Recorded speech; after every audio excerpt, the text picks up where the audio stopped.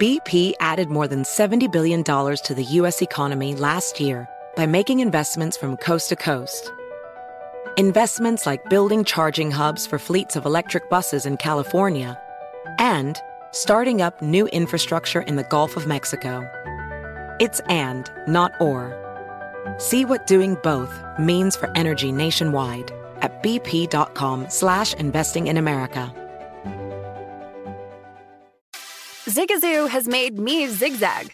What I mean by that is I swore I would never let my kids on social media, but now I'm setting them loose on Zigazoo. Zigazoo is a space for kids to post videos they've created and to share them with other kids just like them. Videos that are moderated by actual people. And since there are no comments or messaging, you don't have to worry about social trolling. Zigazoo, the world's largest social network for kids. Download the Zigazoo app today.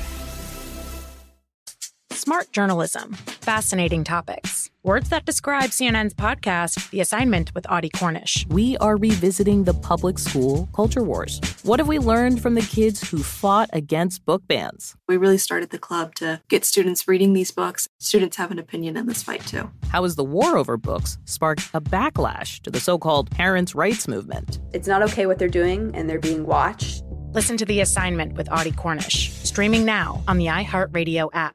Welcome to 500 Greatest Songs, a podcast based on Rolling Stone's hugely popular, influential, and sometimes controversial list. I'm Brittany Spanos. And I'm Rob Sheffield. We're here to shed light on the greatest songs ever made and discover what makes them so great. From classics like Fleetwood Mac's Dreams to the Ronettes' Be My Baby, and modern-day classics like The Killers' Mr. Brightside. Listen to Rolling Stone's 500 Greatest Songs on the iHeartRadio app, Apple Podcasts, or wherever you get your podcasts.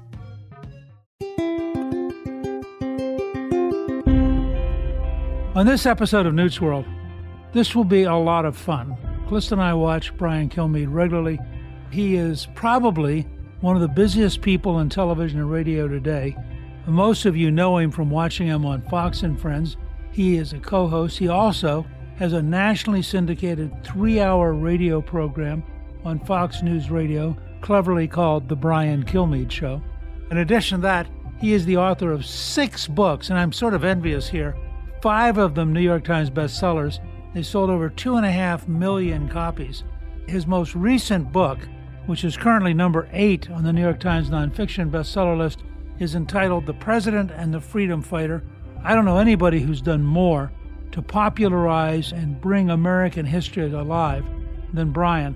This new book, The President and the Freedom Fighter, tells the little-known story of how President Abraham Lincoln and Frederick Douglass moved from strong disagreement to friendship, and in the process changed the course of American history. So I'm really pleased to welcome somebody who's doing so much for history and so much for America, Brian Kilmeade.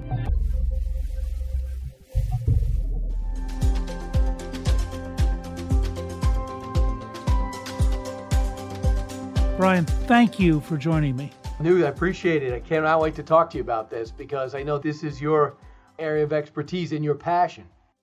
We're going to get to that in a minute, but now that I've got you, I have to ask a couple things about your past. I did not know until we prepared for this that you spent a decade as a stand-up comedian. Yeah, well, doing everything else, doing all sports radio and doing news out in Ontario. I actually started 3 years after college because I was doing these stand-ups out in the field for Channel 1, and they were handing me these scripts, and I wasn't able to memorize them. And I also felt like I was better not memorizing things. I was better on my feet. So I said, well, how do I get better at memorizing, at the same time get better on my feet while waiting for that perfect job to come along? So I decided I'm going to sign up for a comedy class that ended with a performance. After I was done, I had about 10 contacts, friends that went through this 8 weeks or 12 weeks with me. And then I said, let's get together and write. And we used to write for each other. And then I kept doing it. Then I moved out to LA and I kept doing it.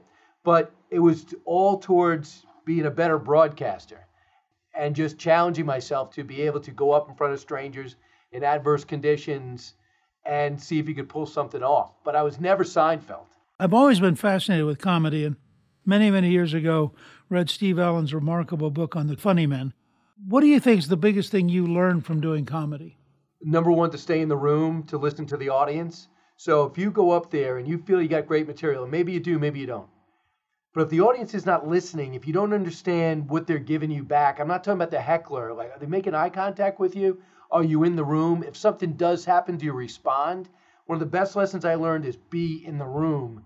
And Newt, that sets me up so perfect for a morning show and a radio show, because you got to react to not only breaking news, but a crew member drops a camera, somebody rushes the set, or in your ear, they're asking you something while I'm talking to Newt Gingrich, who's got a new book out. So you've got to react to what's happening. You don't go into it like a show, like a vaudeville show or like a play. This is a living, breathing slice of life. Even though you intend to get through it in a certain way, you have to respond to the room. I think that was the best thing I learned. That's something that jazz musicians learn too.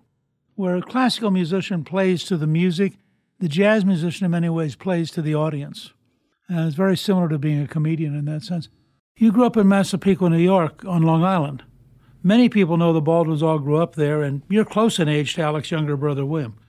I'm curious, did you know any of the Baldwins growing up? Yeah, wow, you did your research. So, in fact, I just got off the phone, was going back and forth with Danny Baldwin. So I knew Danny, I always thought was the oldest. He graduated in 79, and everybody knew the Baldwin family. And then Billy was a year older than me. He graduated probably 81. I graduated in 82. And then Stephen is 2 years younger than me. And I didn't know there was an Alec until my wife and I went to the same high school, Massapequa High School. They were so big at the time, they divided the schools into Burnham and Massapequa. Now, Mr. Baldwin, the Baldwin dad, taught at Massapequa. He was, I think, one of the first teachers hired.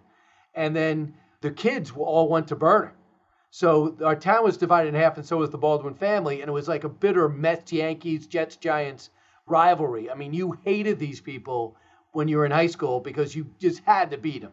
And you would still go to the county finals. Like one school would always go to the county finals. That's how talented athletics they were. But Mr. Baldwin was a football coach.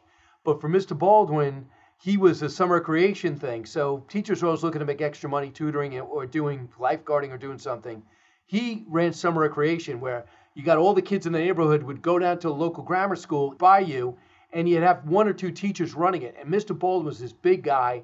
He was probably 260, 6 foot, 6'1", and he looked like he was made out of steel. He was a little heavy, but he just looked like an offensive lineman.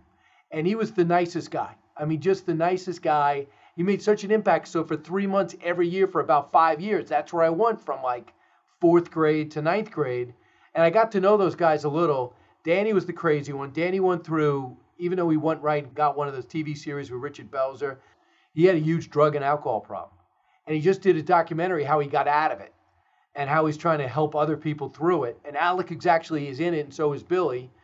And then Stephen had his moment, and Alec we all know. And Jerry Seinfeld's dad was the first guy that ever hired me. I was 13 years old, and I decided I wanted to get a job. He had a sign shop down the block. Jerry was not famous, but Mr. Seinfeld would paint himself on all the signs. So he'd make signs for the whole town, and it would say Cal Signs at the bottom. So I said, I don't have no artistic ability, but I'll work. So I'm 13 years old. I walked in, and he said, what do you do? And I go, I'll work. I'll hold the ladder. I'll go out on your shoots. I'll help put signs up. He goes, okay, come every Saturday. And I came every Saturday for probably 2 years. And one day, he was spray painting. It would look like a huge paper bag. Jerry's on the Tonight Show tonight. Watch. And I said, who's Jerry? And he said, that's my son. And I go, what does your son do? He's like, he's a comedian. I go, wow, he's on the Tonight Show? He's got to be good. And I'm thinking to myself, but there's no way he's funny. And then sure enough, I was probably in 8th grade, 9th grade, and I said, can I watch the Tonight Show? And I watched Jerry kill Carson, call him over. And Carson goes to him, he goes, so first question, I swear to God, what did your parents say when you told them you wanted to be a stand-up comedian? They looked at me and they said, we'll be right back. They walked out of the room and came back and they said, we will support you whenever you do, but I've talked to your mother. We don't think you're very funny.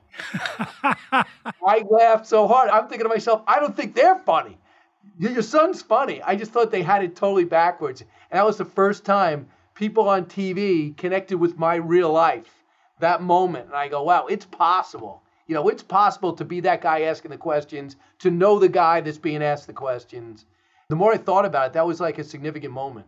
It's interesting to me because you still live in your hometown, you and your wife and your 3 kids, and you sort of come across as a down-home kind of guy. You've had all these successes, but you don't come across like it made you a celebrity, even though you clearly are. Yeah, I mean, my thing is, it took me 12 years to get to Fox. And when I got to Fox, no one knew what it was, but I knew it was a great place. I could tell it was like walking into Yankee Stadium when they were named the Highlanders. I thought this franchise is going to transform, and Roger Ailes is at the head of it. And when he started putting up headlines of people that hated us and predicted loss, I had such a sports background. Not that I was a great athlete, but I was a dedicated athlete through college, soccer. And we were always the underdog. And he's like, listen, it's USA Today, the cover. One thing we know for sure, Fox will not be successful. And dude, you've been in the newsroom. You remember. Were you speaker when I got hired? Yeah, you were. All these headlines, I go, wait a second. Instead of running from bad headlines, he would entertain it. And that attitude of working harder, overcoming things, that underdog attitude was the same thing I was used to in sports. And everybody to a person, including Bill O'Reilly, I think got successful at Fox with Fox. The reason I will give myself credit is I realize that Fox would be successful without me, so hold on tight and do everything you can to stay. A lot of people feel as though they get too big and they think they could do it on their own. And I realize it's the vehicle that gives me the opportunity to get in front of people and the philosophy. Because I knew what it was like before I got to Fox. The most I ever made was probably $30,000 a year. And then I had to work on the side and do freelance stuff. So in my head, I'm still that same guy. I can tell from having been with you on the set, having been with you on your radio show, you are that guy. I mean, you're 100% a real person, and it's, I think, very refreshing. But I do want to take you back to one sports thing you were talking about. It's really interesting to me, having watched you on Fox and Friends, that you played soccer for years, both in high school and in college, and that was really your background. And then you ended up really as a sports reporter, and finally ended up co-hosting the Jim Brown Show.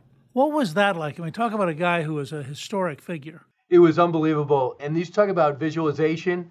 No one's ever asked me that, by the way. I brought it up on my own when people ask about my background, but you're the only one, I think, to ever ask me that. And you had to go back to 1992 or 3. That's when I first met him.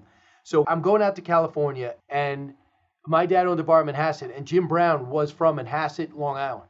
And he used to come down and talk about two people, Lyle Alzato's from Manhasset and Jim Brown. So he used to tell me, because Jim Brown's last year was the year I was born in, 64, the best athlete he's ever seen, the best football player by far is Jim Brown, and he's from Manhasset. And I watched Jim Brown say a bunch of leaders in the Manhasset community came together because he was living above a second floor with his mom, who was a maid, and he was such a good athlete and a great kid.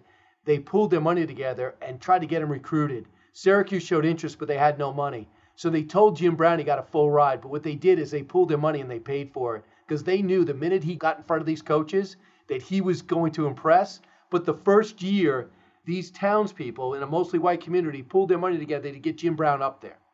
So he went in there and he killed. At the same time, he would tell me, I travel around down south, Syracuse, and they would say, oh yeah, the black players got to stay in that hotel, the white players stay in this hotel. And his coach invariably would say, no, we're all staying in the black hotel. And he knew kindness, but he also knew racial division. And he never wanted to talk sports, although he would. He was a running back freak. I remember he gave me the rundown on Marshall Faulk while Marshall Faulk was at San Diego State in a way I never thought was possible. And we would go talk about life. He would say to me, Brian, what does it mean to be Catholic? That's how we'd start the show. He would say, as a white guy, how did you view black people? And I loved it. But the first person he was put with was Jewish, and he'd say, what does it mean to be a Jew? And that person was offended, and they complained to the station, but that's the way Jim was. Jim was deep. He treated everyone equally, still does, treats everyone equally. Most of his friends were celebrities for a while or great athletes. He doesn't care. He was into going into gangs and giving black kids without parents and family, wayward kids, a second chance, set up their prison program. But the main thing is, when I go out to California, I drive across country, and I brought 2 books with me, and I only opened up one, Larry Bird and Jim Brown. And I opened up Jim Brown, and as soon as I saw all the connections, all the stories that my dad told me came into fray, I said, I got to meet this guy. And within 1 year, I'm sitting with the program director, and they go, we got to diversify our weekend programming. Who do you have in mind? I go, Jim Brown lives right here in Los Angeles, right by AM 670. And I go, I think I know how to get a hold of him. So they go, okay. So I actually wrote him a letter. He said, I'd love to do something. And they gave it to somebody else to host. That person bombed out because he was asking too many personal questions about their religion and whiteness. And I jumped in. And then we had a friendship. We have a friendship to this day. And every time I go out there, I bring my whole family. He has kids now that are in college. Monique is somebody I always connect with every Super Bowl. And Jim's 85 now, having trouble getting around, but he's all there. And he was a Trump fan. He goes, I'm not a Republican or Democrat, but Obama never contacted me for 8 years. And I tried to contact him. He would send some staffer to get back in touch with me. As soon as I contacted the Trump team, not only did they get back to me, Donald Trump called him after he won the election and invited him to Trump Tower. Now, he's in Los Angeles in Hollywood Hills. Everyone there hates Trump. He said, I want influence on America. He's going to give me influence. We always got along. He was respectful. I'm going. And anytime they talked about setting up these programs in communities in these enterprising zones, Jim Brown had a seat at the table. That Kanye West circus was a problem for Jim because he was a part of it. That's not who he is. When Kanye West lost it, Jim Brown was in the Oval Office at the time. But Jim Brown's a dead serious person. He would point to a bunch of kids. He goes, do you think they care that I was a football player? They care that I care about them. That's why they're here. They don't even know what I do. You know, we point to a bunch of 10-year-olds. And I just saw somebody who achieved greatness at 30, and his best work was the next 40 years. And I'm not saying he was perfect, but the way he treated everyone as if they had a story and he cared, I think taught me a lot.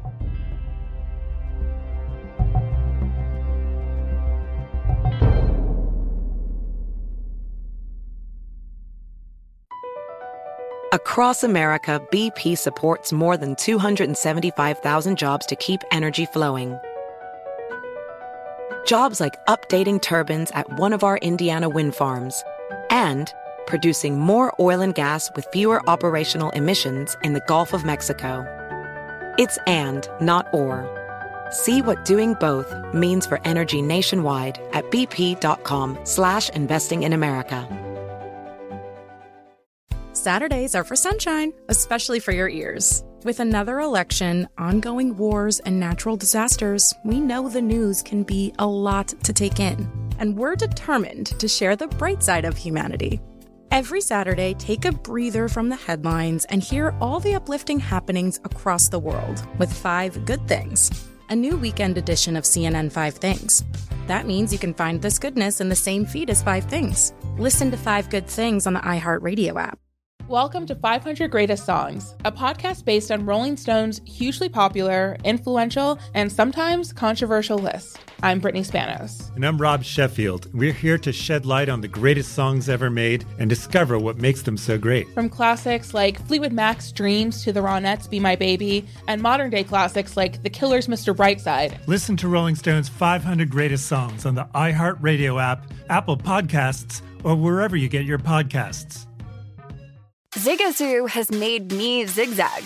What I mean by that is I swore I would never let my kids on social media, but now I'm setting them loose on Zigazoo.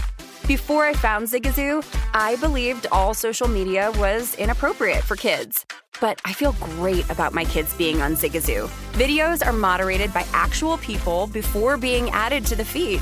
Zigazoo is a space for kids to post videos they've created and to share them with other kids just like them. And since there are no comments or messaging, you don't have to worry about mean comments on your kids' videos. And you need parental consent before joining Zigazoo. Bottom line, it's a space that prioritizes data safety for kids. Oh, but don't take my word for it. Zigazoo is kid-safe COPPA certified. So, weigh everything Zigazoo has to offer. Maybe you'll zigzag too. Zigazoo, a social network for kids. Download the Zigazoo app today.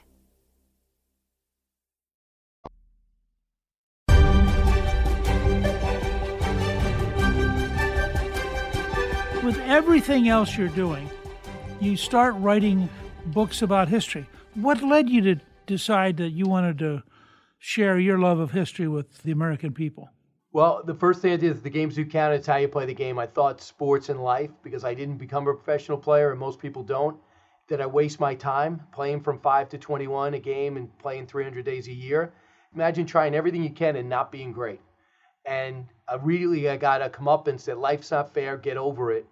And I thought that was a book, The Games Do Count, for all the people like George H.W. Bush, Jack Welch, Oliver North, who was a boxer. Everyone had a sports story, but no one had a sports Hall of Fame career or a pro career. George Allen, who was a senator from Virginia, did 72 interviews, most of them were political figures that you'd recognize, about how they dealt with failure and how it helped them later on. And then It's How You Play the Game. I wanted to believe that values and ethics belong in sports. And that's why I wanted to prove that Joe Montana belonged in the same book as The Rock, who never went pro, never went past the University of Miami, because if you don't know values and ethics, by the time you're 30 and done, you're not going to be a great person. And most of those people, I did 92, are. Now, it led me when I was doing historical figures like George Patton and Abraham Lincoln and tried to put them into the book, It's How You Play the Game, and those sports stories, Ronald Reagan too, what they learned in sports when they didn't go pro and how it helped them later on, that really got me intrigued with history. And this other book that I read that you may have read, Harry Truman wrote a book, not about himself, but about other historical figures. And he didn't write about Thomas Jefferson, wrote the Declaration of Independence and won the Barbary Wars. You know what he wrote about? Thomas Jefferson was about 6'3" with freckles, was very lean, would ride a horse as fast as he can every morning to wake up.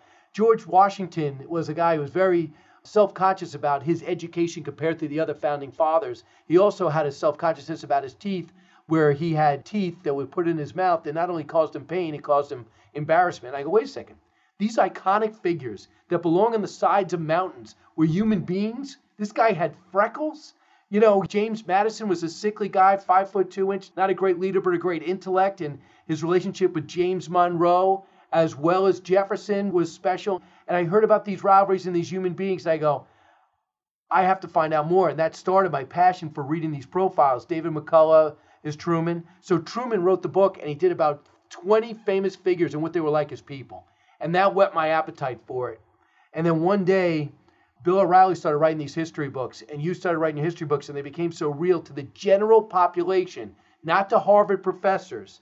It kept moving, it was accurate, and man, I had all these people talking to me about it. So I had this one story, George Washington's Secret Six, I looked at for 20 years, and I think I might have told you this. I live on Long Island, went to Long Island University, and I did not know George Washington had a spy ring that functioned for 3.5 years, without which we don't win the Revolutionary War. When I told Bill O'Reilly that, he said, you should write that book. I never heard of it either. And he kind of helped me through it. And then after that one led to Jefferson, and I wanted to find out something not plowed ground with Jefferson, led me to the Tripoli Pirates.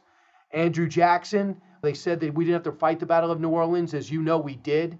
And I proved it in that, and we got documentation from England that said they were going to abrogate the Treaty of Ghent, and they were going to stop us from growing past the Mississippi, proved that Napoleon had no right to flip us that property, and then led me to Sam Houston, because I never knew much about Texas, but Fox Nation sent me down there to do a bunch of features, and then the more I heard about the Alamo, I always say, what happened next?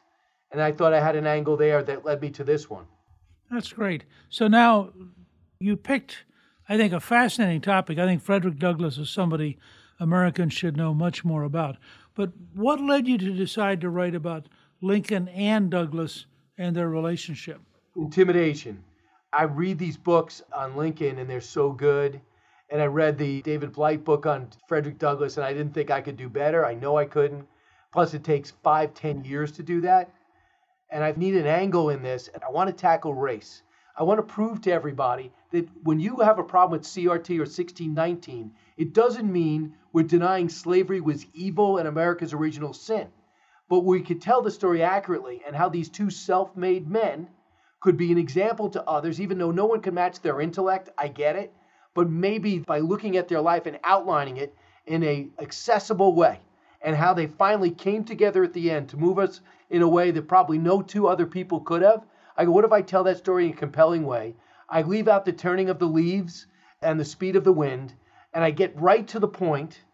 And if I tell it in a compelling way, you might want to pick up a Lincoln book after, I hope, and a Frederick Douglass biography, I hope.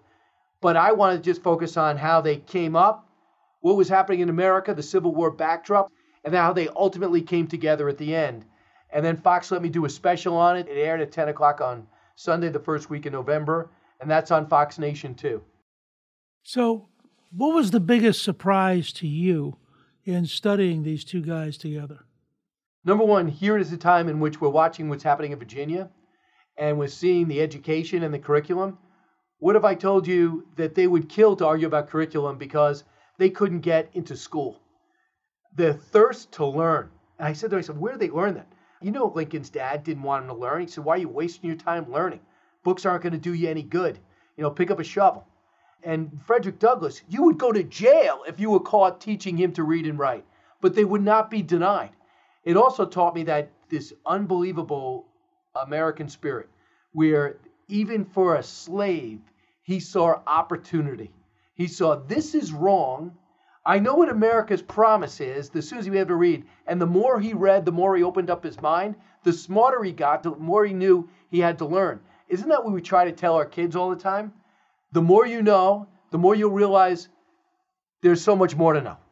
And their thirst for learning and their appreciation for learning, while I'm going through the news with CRT, 1619, now Governor-elect Youngkin, and they're fighting for what kids are taught, Frederick Douglass was running errands for white kids in an effort to do their homework. Please explain to me your homework. I'd love to do it. And if those kids got caught, even when he wrote his biography, if those kids got caught helping Frederick Douglass, who has now escaped to freedom, they would be arrested.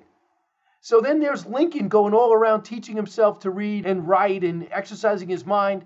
Still back then in frontier America, there was a sense of a land of opportunity. And that's what I thought was great. And also, Newt, if you're Frederick Douglass and you were born a slave and you're making speeches and you're feeling the tension even in the North, and then you go over to England and Germany and Scotland and you're treated like royalty, you would not blame Frederick Douglass for saying, I think I'll stay, I'll send for my family. Instead, he says, I'm coming back to free 4 million and tell 350,000 landowners, do something else, and you better start paying for labor. I go, man, if I could help underline that story, it would be a privilege.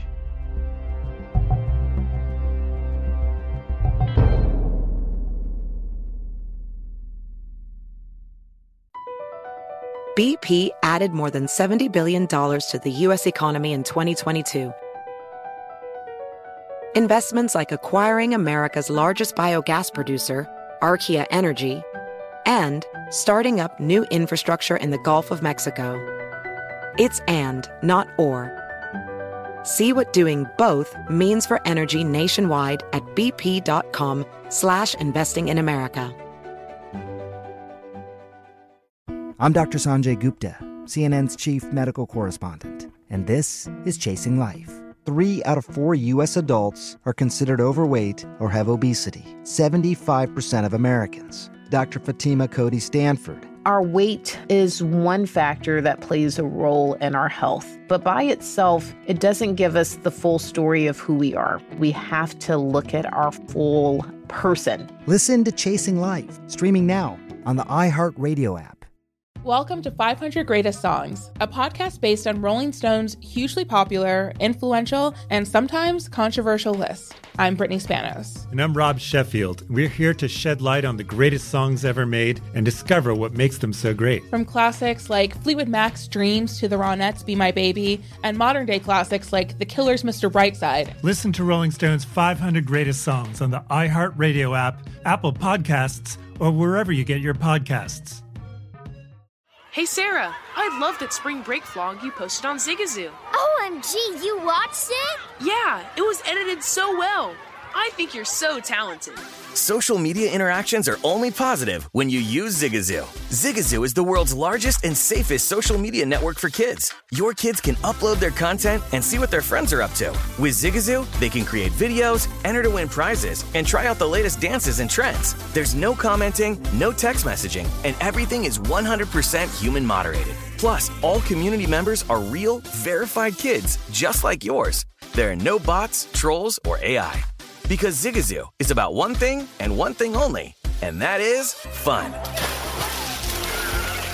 Try out Zigazoo this spring break and let your kids share your vacation blogs and best edits with their friends safely. Download the Zigazoo app today. That's Zigazoo.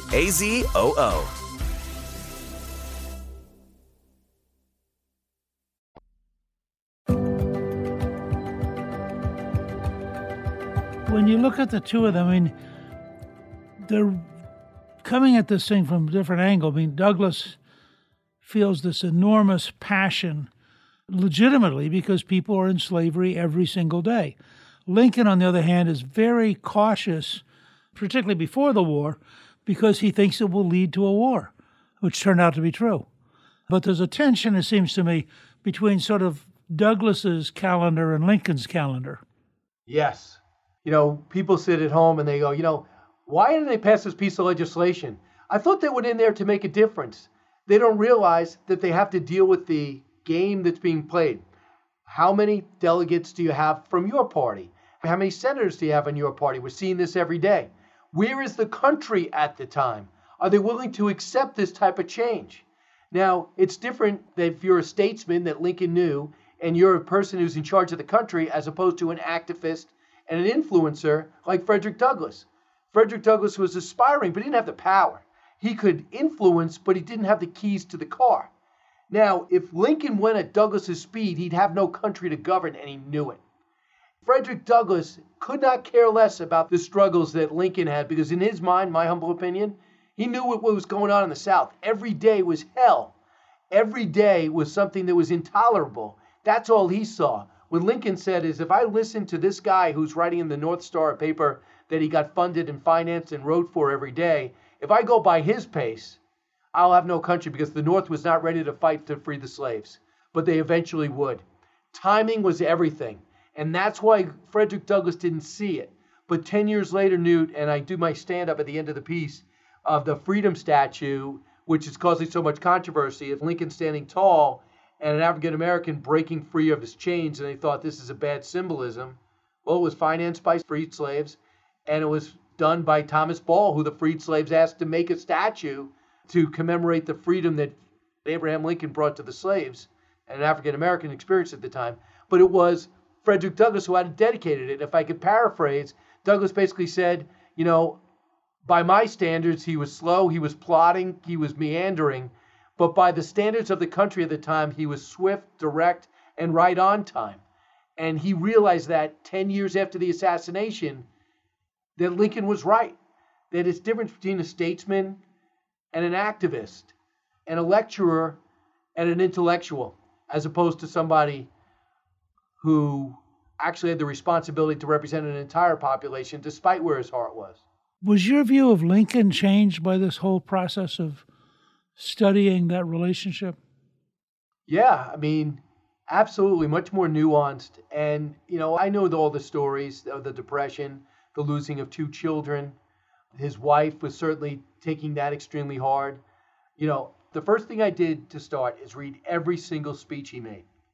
And I took notes on every single speech he made. In the beginning, Newt, you cringe, where he says, I'm not saying the blacks and whites are equal. Everybody knows that whites are superior to blacks. And you go, oh. But he was a person of his time. And you watch him grow, the more he knew. Now, the other thing, there was the same thing with him and Benjamin Franklin. And I feel weird talking like this because you know all this 10 times over better than I do. So please excuse me. I'm just going to answer the question, but I know you know the answer. Trust me. I think on some of this stuff, you know far more than I do. And I'm listening just like everybody else in your audience. Well, he grew. He evolved. Even Newt, you in your 30s and 40s, I picture you evolved. You might have a different feeling now, and you might think, wow, man, I wish I did this as speaker in retrospect. I know there's things that I regret every day that I think I grew. I hope I grew in this time, even on Fox. So you have Lincoln, who's emerging as a frontier lawyer, a one-term congressman, but he's constantly learning, constantly bouncing off ideas. And when you hear his speeches, he's like, every man deserves to be free, and he's got a great way to phrase it. But at the same time, he goes, I never said that blacks and whites should be able to marry. I never said that. And he's the same guy that said colonization, well, that's the only thing is, this obviously is not going to work. I wish we never had a slave trade. So let's work out a program where we get some rich people to give some money together, and we send the black slaves down south into Africa. And it makes you cringe. This is our iconic guy, our most infamous president, but he grew. And I will tell you for sure he grew, because the second campaign that Lincoln ran, it's almost the campaign of an abolitionist. Where the first one, he was willing to cut a deal just to get the South back and say, I'll make the 13th Amendment slavery. We'll make it part of the Constitution. Anything to not break up the Union. And that made Frederick Douglass almost want to leave the country. Apoplectic. This guy let us down. He lied to us. No, what he did first is try to save the country. then I'll try to fix it, but I have nothing to fix right now. So I think the biggest surprise with Lincoln is how much he evolved. He always thought slaves should be free, never thought it was okay to take a liberty, always thought the enslaver was almost as compromised as the enslaved, because you lose part of your soul when you control another human being. But like Benjamin Franklin, who many people say was maybe the smartest person to ever live, who had slaves, he would grow to realize there's no difference in skin color. There's no educational deficit among people of different races. And he ended up an abolitionist. Do I judge Benjamin Franklin as a slave owner who grew up in this environment, or do I judge him as an abolitionist? I do this thing called judging someone in their entirety, and I don't use the word judge. I use the word study, because I want to learn from these people. I don't feel qualified to judge these people. What I found most astounding over the last few years is that all these people ripping down statues, making protests, hopping on our air, making decisions, they are actually judging these iconic people in our past instead of studying them and think, what can I learn? How can I grow? And if you want to put a plaque that says former slave owner grew to an abolitionist, you put it on if you want. You put that on with these sophisticated museums that we're in right now. But to me, the way Lincoln needed to grow to become the great emancipator, that stuck with me. And the fact is, if you want to know where Lincoln felt about blacks and whites, just look at the way he treated Frederick Douglass the last time they met. He gives his last inaugural address, and it was about 17 minutes, as you know, and it was about reconciliation and forgiveness. It wasn't about, hey, everybody, we won the war, let's go grab a Confederate soldier and jail them. It was about coming back together, and that's exactly what Frederick Douglass wanted. So Douglass gets invited to the White House, to the ball. Lincoln looks up in a crowded room, and he says, according to Douglass, my friend Douglass, what did you think of the speech? And Douglass says, Mr. President, you got a room full of people much more important than me. Don't worry about it. He says, Douglass, there's nobody whose opinion I care about more. What did you think of my speech? And he says, it's a sacred effort, Mr. President. That was their last exchange. I ask you, does that sound like a racist that was pandering? Or does that sound like a man who has sparred, disagreed, and worked together with an African-American leader who probably was en route to becoming the ultimate abolitionist before he was gunned down at 56? Yep, I think that's exactly right. And I think had he lived, we would have had a very different Reconstruction. Lincoln was, in a way, gentle but very, very firm. And I think that, as Grant tried to do later, he would have been very aggressive.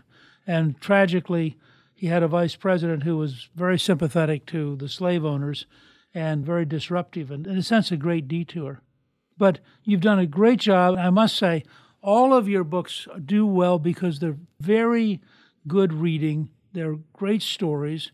You have the knack, and you've learned it from radio, from television, from being a comedian, if you will, as well as a reporter. And I just want to thank you for taking part of Christmas week to join us. As you know, Calista and I are big fans of yours personally, and we watch you, I think, literally almost every morning on Fox and Friends. And I want our listeners to know we're going to have a link to buy your book, The President and the Freedom Fighter, on our show page at newtsworld.com.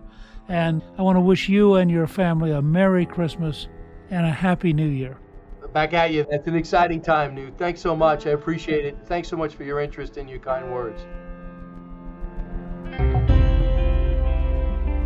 Thank you to my guest, Brian Kilmeade. You can get a link to buy his new book, The President and the Freedom Fighter, Abraham Lincoln, Frederick Douglass, and Their Battle to Save America's Soul, on our show page at newtsworld.com. Newt's World is produced by Gingrich 360 and iHeartMedia. Our executive producer is Debbie Myers. Our producer is Garnsey Sloan, and our researcher is Rachel Peterson. The artwork for the show was created by Steve Penley. Special thanks to the team at Gingrich 360. If you've been enjoying Newt's World, I hope you'll go to Apple Podcast and both rate us with 5 stars and give us a review so others can learn what it's all about. Right now, listeners of Newt's World can sign up for my 3 free weekly columns at gingrich360.com/newsletter. I'm Newt Gingrich, This is Newt's World.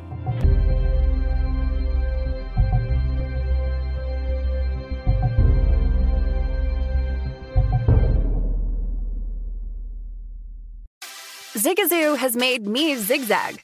What I mean by that is I swore I would never let my kids on social media. But now I'm setting them loose on Zigazoo. Zigazoo is a space for kids to post videos they've created and to share them with other kids just like them. Videos that are moderated by actual people. And since there are no comments or messaging, you don't have to worry about social trolling. Zigazoo, the world's largest social network for kids. Download the Zigazoo app today. Martha Stewart, the original influencer. When I think about anything, I think about the way that she did it first. The media mogul. 5 to 6 years ahead, she saw what was coming. The prisoner.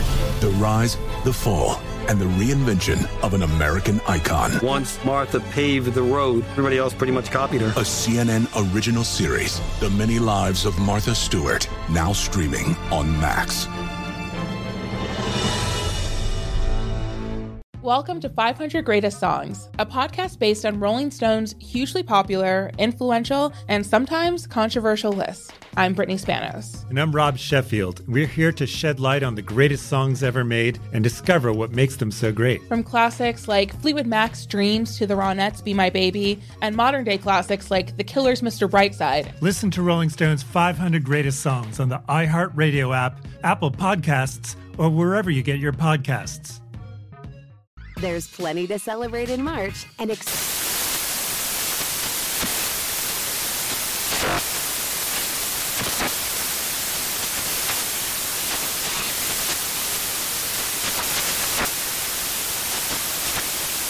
National Craft Month with the perfect pizza at home class from Craftsy. And anytime is right to listen to iHeartRadio's iHeart Country Radio. Discover more shows and movies for free